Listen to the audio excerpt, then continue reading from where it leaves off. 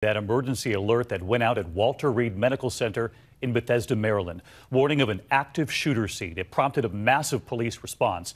People there running for cover, tweeting loved ones about the scare. Authorities with their guns drawn. U.S. Navy officials then saying it was just a drill. And tonight, the Navy saying just moments ago that this active shooter scare was the result of, quote, improper use of a mass notification system. ABC's David Curley leading us off. Tonight, details of that scare at Walter Reed Medical Center. Early reports of an active shooter, people sent scrambling. It was a large response of SWAT teams and police converging on the military hospital. It turns out a unit was preparing for an active shooter drill when someone activated a notification system, an alert going out without declaring that it was only a drill. Security then notified local and state police.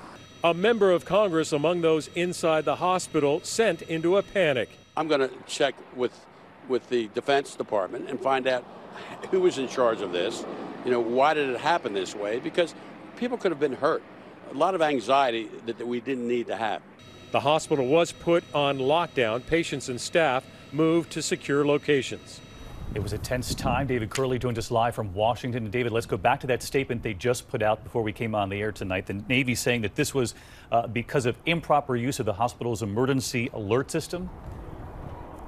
They were preparing to do this exercise, David, and somebody inadvertently started the notification. It's called a mass notification system. The problem is the text didn't include the word drill or exercise. A major scare from a mistake.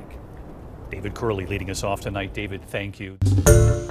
Hi, everyone. George Stephanopoulos here. Thanks for checking out the ABC News YouTube channel. If you'd like to get more videos, show highlights, and watch live event coverage, click on the right over here to subscribe to our channel. And don't forget to download the ABC News app for breaking news alerts. Thanks for watching.